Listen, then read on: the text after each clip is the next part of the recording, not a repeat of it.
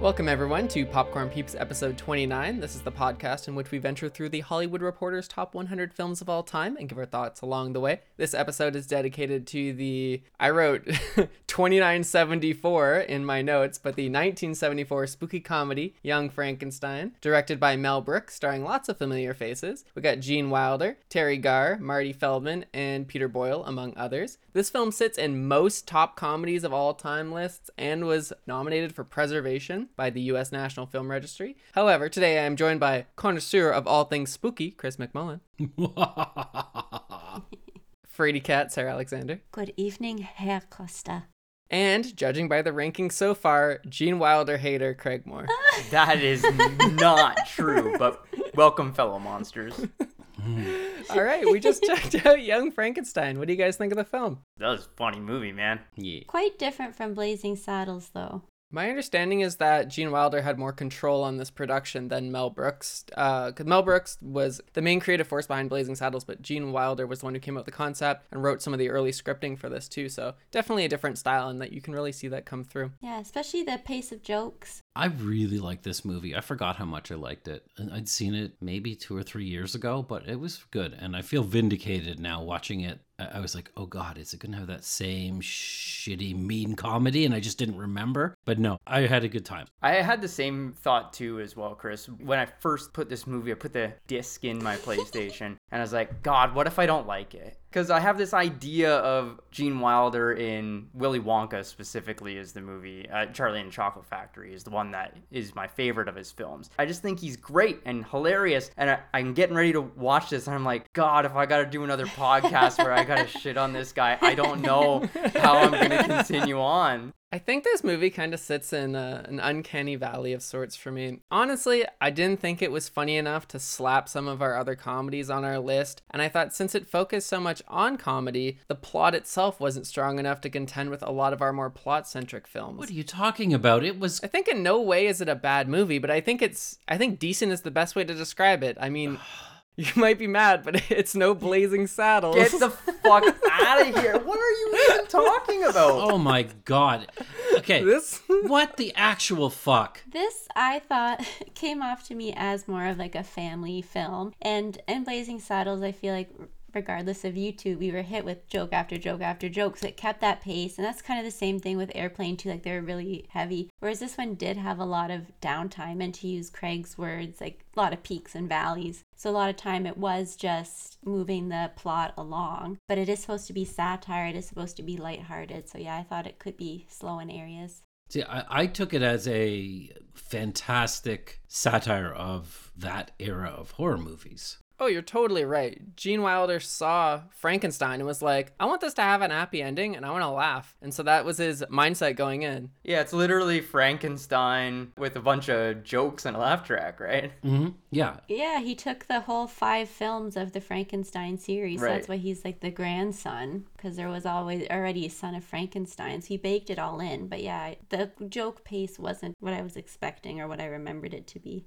I don't need that, I think. Piggybacking on the pacing, I think that too is another reason why I kind of became detached a little bit from it. Not to say the pacing itself was bad, but I thought there were more opportunities for the plot to fail because it wasn't so joke-centric. Specifically, I think the intro is rather slow. Until you get to the scenes with Igor, I really think that whole opening 10-minute, 15-minute trek to the castle is just really underwhelming. Well, that's because we had to rewind it to prove to you that there were 2 trains. Wait, there was 2 trains? I thought he took a train from New York to Transylvania. That's what I thought too, and Chris is like, you idiot. Because that's way funnier. That's hilarious. Okay, that's what I said. I'm like, it's way funnier. No, they're totally different trains. One is like a 19...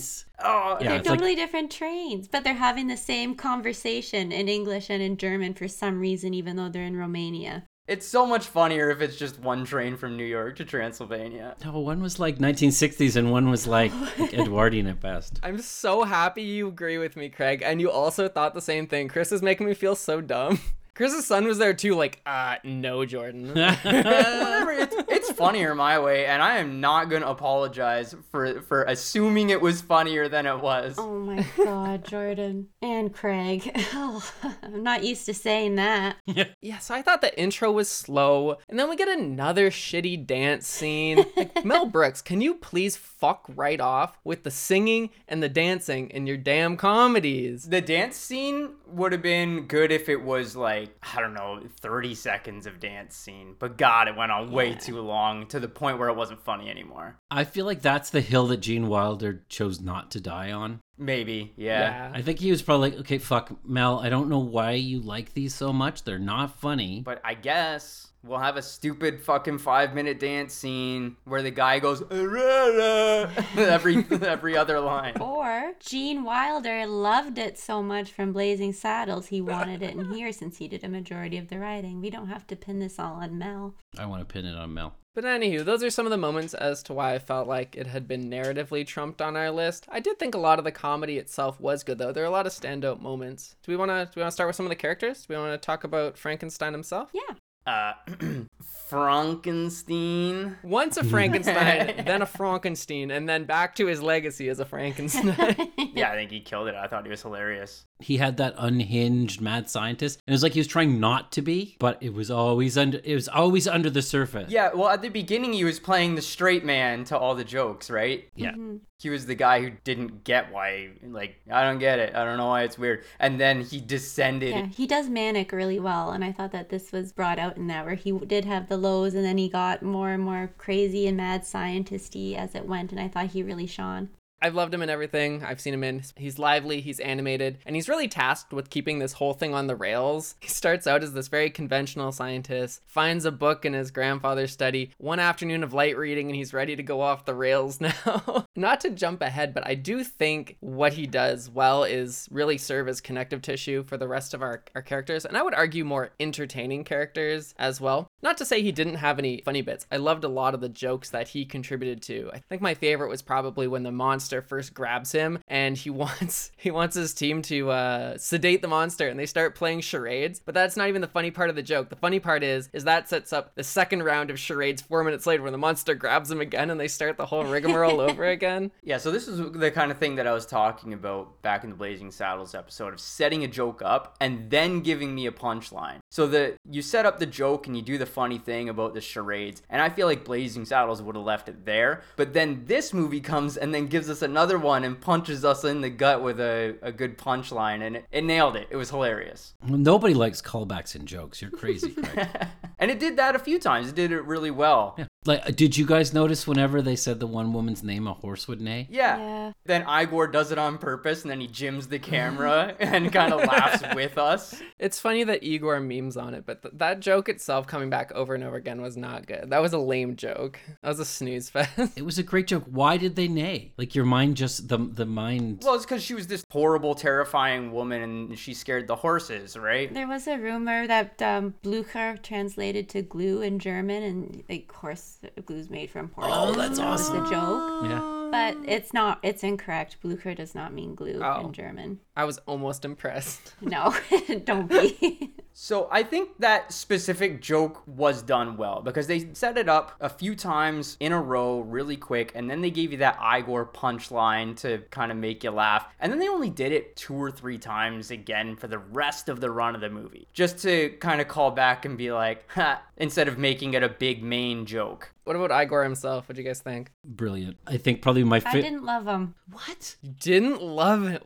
Oh, interesting. I found him to be predictable and almost obnoxious. Yeah, I think that was his bit, though. I know, and I could have done without it. I didn't think that he was the strong member of the cast. I found him the most relatable. Igor was the eye guy. I'm not surprised. I like how his hump moved. Yeah. That was amazing. I thought he was funny. He had a lot of really good jokes that were kind of like one-liner jokes, or had like short setup and quick payoff kind of jokes. They were all like ba-dum-chum jokes. Yeah, all of them. But they actually would like vaudeville, and he would ape the camera when he did those. That was... Yeah, that's what I'm saying. He would jim the camera when he did it, and he'd give you the look. It was funny every time. But he definitely definitely wasn't the character who was setting up the big, long-running gags. Kind of feels weird to say this, but he was the comic relief in the comedy.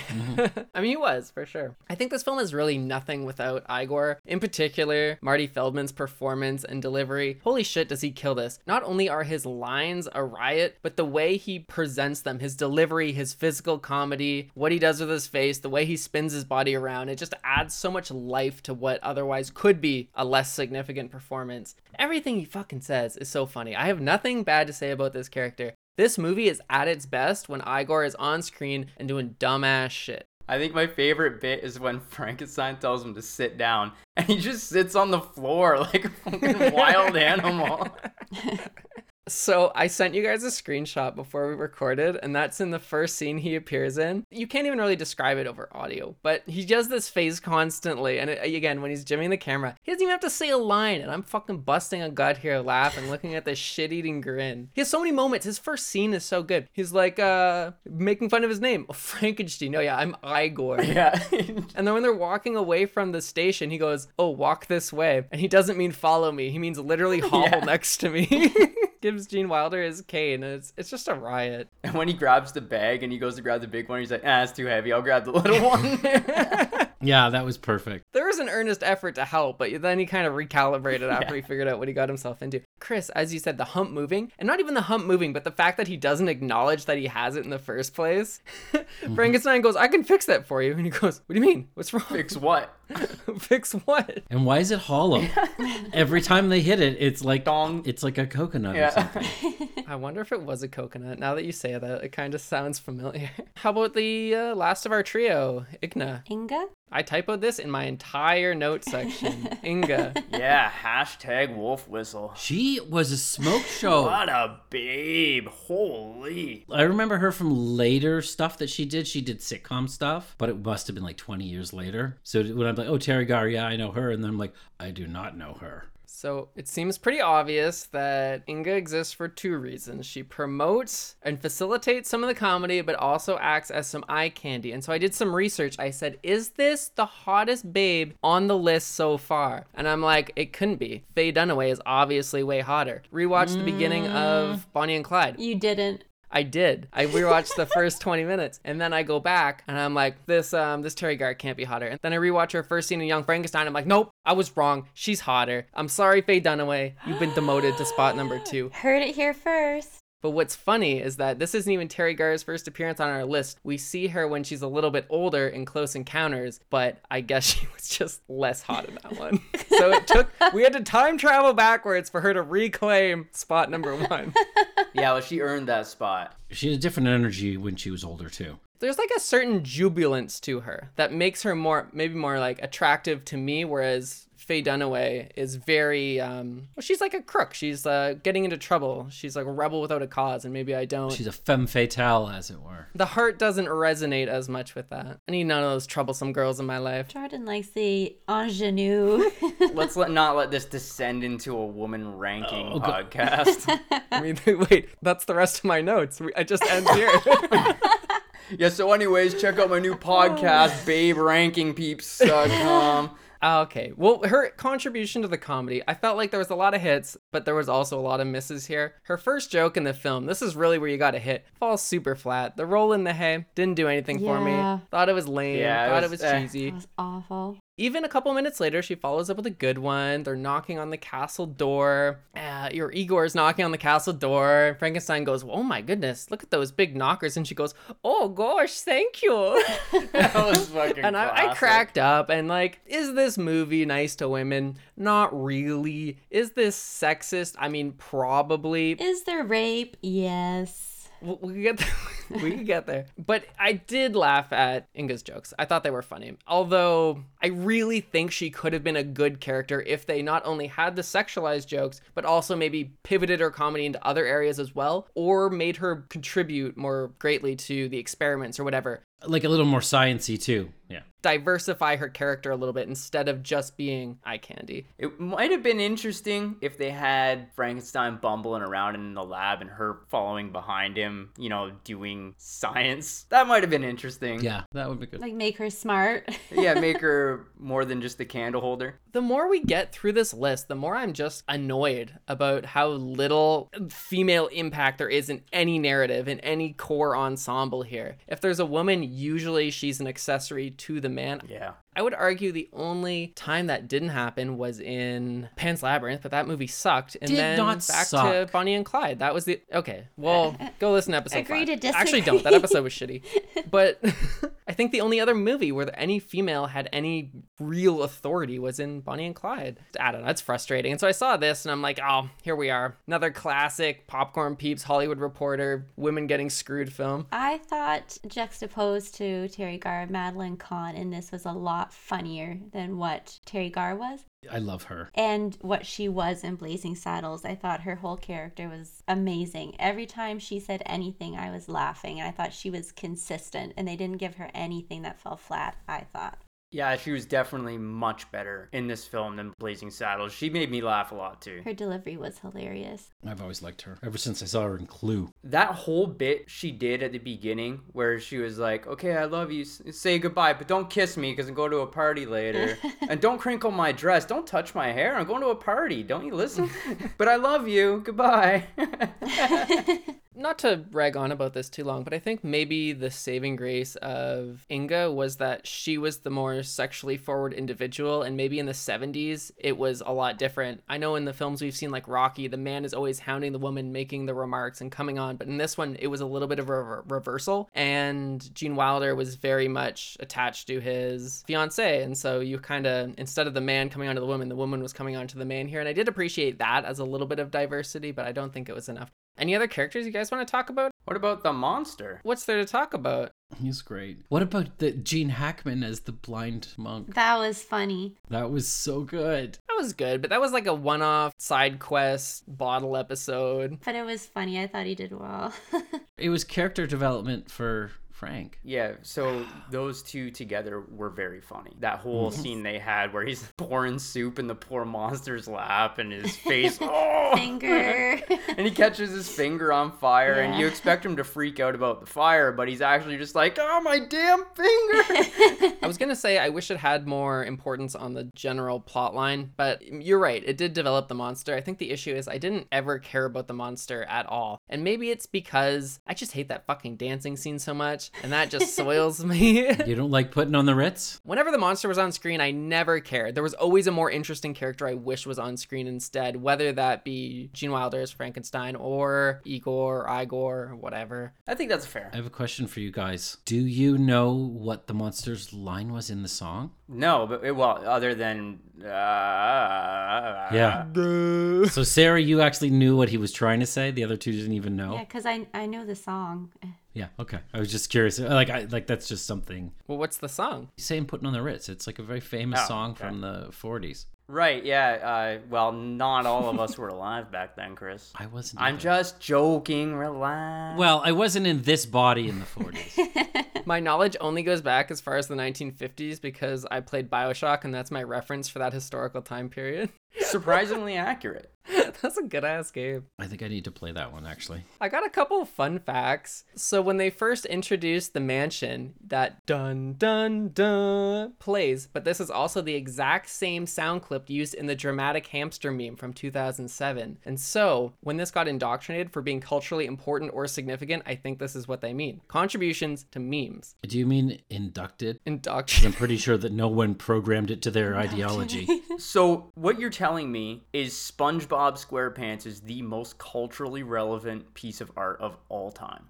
I think so. Or possibly the Star Wars prequels. Probably What? Star Wars. Well, we're talking about based on the amount of memes that have been created from the content. That's how you know it's culturally relevant. It probably is Fellowship of the Ring. That is actually a fair, fast forward 500 years from now. Yeah, dude, that it actually is. Yeah, for sure, right? That's how you measure your impact on on society. That's your lasting appeal, is whether or not people still post memes of your film on 4chan. Like that guy who drew that sword art in that sword instruction booklet where the guy was holding the sword by the blade and beating another guy to death with the pommel actually was the first meme creator of all time, and he's just had a huge cultural impact. That's true. Do you guys have any moments of the film or plot points you want to bring up before we move on? My favorite scene was, Craig touched on it earlier, but when Frankenstein's quizzing Igor about where he got the brain, I loved just how straight Gene Wilder was throughout that. He's like, no, I won't be mad. Just be honest with me. I thought that was really funny. I think that was my favorite. I'm not mad. I'm disappointed. Abby normal. I just love that Igor is, I don't know, he seems so upfront and honest, but he had no trouble not telling anyone that he did not grab the right brain until it came back and bit him in the ass. And the practical effects on that, the brain on the floor, was quite good too. Yeah, actually, there were a lot of really good effects in this movie. I loved the whole lab scene with all the vacuum tubes and everything. It was very neat. Tesla coils and Van der Graaf generators and all that cool shit. I read about that, and it was actually from the original Frankenstein set. The guy who created it had it all in storage, and so they reached out to him, and he's like, oh yeah, use it. And he never got credited in the Frankenstein films, but he was credited here. That's amazing. Yes, I saw the credit at the beginning of the movie. I missed the name, but it was like for original Frankenstein stuff. Yeah, just all these electrical things. Just gizmos. I'm sure they do something. Yeah, they're sciencing up the place. I don't have anything left in my notes. This was a pretty quick film, to be honest. I think it's pretty cut and dried. We all thought it was pretty funny, and we all basically liked it. It was a good watch. But somehow Jordan still had a bad take on it. Okay, no, it's decent. It's a decent film. I just think it's bested by funnier movies or movies with better plots. Also, music did not help this film whatsoever. Blazing Saddles set my expectations way too high, and I got baited by 0 bangers. This soundtrack was 15 minutes long. You had only had to write 15 minutes of music, and you couldn't have come up with something catchy and memorable? What the hell? I don't know why we're friends. I don't remember any of the music, so that seems accurate to me, Jordan. Doesn't get on the Jordan's Banger Spotify playlist. All right. It just doesn't seem relevant. I thought it was atmospheric and good. There were no bangers. Yes, I concur. I understand that this is a play on classic horror, but do anything interesting with your soundtrack. You can be an homage, but also do something somewhat memorable. Yeah, and they could have had it in color too if they wanted to, but they chose not to. I'm ready to rank it. If you're following along with the YouTube video, you can check the link at the top of the description or the list on popcornpeeps.com to see where we've placed the films that we've seen so far. However, without further ado, Sarah, where are you going to put Young Frankenstein amongst the films we've seen so far? I'm putting this on my 13th position, below Bridge on the River Kwai and above Inception, just having a straight rule that nothing with rape will enter my top 10. So we didn't even talk about that. Whoa. Yeah. Record scratch sound. You're editing this, so I'm okay with it. This film's rape scene was so cringy. It was awful. Yeah. It was uncomfortable. I was just trying to look away and wait for it to be over. And I mean, sure, if you want to enter that by having a monster rape victim, okay, because he's a monster, but not in a satire film where you're trying to make him sympathetic and she's saying no, but then she turns into yes, but it doesn't negate her initial no's. I agree. Like, you still disregarded them. Yeah. Even if she was like, oh, Mr. Monster, I'm not so sure, I would have been less cringy than she just going, no. Even Blazing Saddles didn't have a rape in it. I said to Bree, this is pretty cringy. The guy sneaks into the castle and then knocks this girl out and then takes her to a hole in the woods and drags her down into the hole and then rapes her in the middle of a comedy? What the hell just happened here? Because it's funny when it happens to women. She got over it. He had a huge dick. And then you try to redeem him and turn him into this, like, every dude at the end where they get married at the end, like, and just turn him into this every guy reading the newspaper. It's like, no, he's a monster who raped her. Like, what the fuck? I'd just like to make one comment about the monster. I should just move this to when I was actually talking about the monster because I'm so all over the place today. But what was the lesson with the monster? So he gets to become a part of society because he is able to conform to their rules and what they consider normal. But beforehand, just because he was abnormal, he was a little bit different. He was ostracized and attacked and victimized and... Yeah, that's the lesson here. Don't be weird. That is exactly the lesson. Plus, also now Gene Wilder has a giant schlong. What I find particularly interesting about the sexual abuse and sexual assault is that Gene Wilder, I was watching an interview with him around 20 years after he had stopped acting, and the host said, "Why did you stop?" And he just said, "I really didn't like the direction Hollywood was going. It was all about warfare, explosions, vulgarity, swearing, edginess, and that really turned him off." And I thought, bro, you wrote a movie in which a monster rapes this poor woman, and you're complaining that modern movies have too much vulgar language? That is way tamer than some of the shit that you were a part of. How our definitions have changed. Welcome to the 20th century, where violence. Chris, you weren't like that when we were watching Blazing Saddles. No, I'm not endorsing it. I'm saying that is a common attitude of, oh, you can't have swearing, or you can't have violence, or you can, right? Like that. No, yeah, you could have rape. You could have a rape in the middle of like a pre-Watershed TV show because of the mythology that good girls want to but say no until you can change their mind. Like that's what that's playing into. Not true. Not true then. Not true. It's a classic Rocky. Yeah. Yeah, and then being offended, like... but if there's too many F words, it's not a good movie. Yeah, that's right, because you can't say fuck. And, like, that's the line for some reason. Sorry, this is going to be a mess to edit. Sarah, you just ranked. Do we want to go to you, Chris? Yeah, but I had a fun fact. I'm sorry. Throw it in. It reminded me. Aerosmith wrote their song Walk This Way after seeing this movie. They took that line directly from Igor. I love it. Oh, that's amazing. Apparently. They watched this and then wrote it. Love it. There you go. There's some cultural impact. Yes, I've ranked. So on to the next person. I have a policy of not putting movies with rape in my top 9. The things we can overlook. So if I'm not sure if you can infer where I put Young Frankenstein, but it comes in at number 10 in between Inception and WALL-E. Very nice. But not in my top 9. Heaven forbid.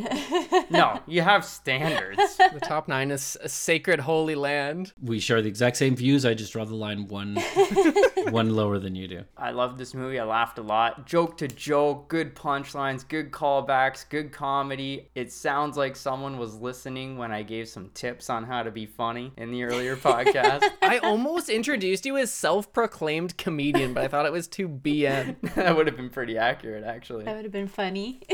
But if you take a look at my list, you'll see that it's really hard for comedies to break into the higher numbers. And that's just because I like comedies, but I don't show up for them, you know? I want some action, I want some drama, that kind of thing. So unfortunately, I gotta stick this sucker at 15 below Fellowship of the Ring and above Braveheart. You guys are all sucking this movie off and then putting it pretty low, Sarah and Craig. I said at the beginning it was peaks and valleys. All right, fair enough. I'm going to put this film at 16th, below Airplane and above Rocky. Simply chose this spot because I thought Airplane was funnier, and my 17th through 27th spots generally have weaker plots or suffer from something glaring that makes me dislike the film. So 16th, that's where it's sitting. The lower echelon, it's a good watch. I enjoyed it. I would watch it again, but I wouldn't call it amazing. One of the greatest films of all time. Just cool piece of cinema history. That's kind of how I feel. I thought it was funny. Yeah. And, you know, it was good. It was good. People should watch it if they like laughing. And if you like old Universal movie monster movies. Oh, for sure. I mean, maybe that's why I disliked it as much. I'm not even a big monster movie fan, so a lot of what it was paying homage to was either lost on me or I just wasn't interested. So take that with a grain of salt if you're listening. Anyway, what are we going to be watching in episode... Wait, what the fuck? What episode is... Oh my god, it's true. It's not a typo. Yeah. What are we going to be watching in episode 30 of Popcorn Peeps, Chris? A good one. 2000's Almost Famous. So out of the 4 of us, the only one who hasn't seen it is Jordan. Yep. Welcome to Billy Crudup, Jordan. I don't know what the fuck that means, but I'm ready to get on the horse and go for a ride.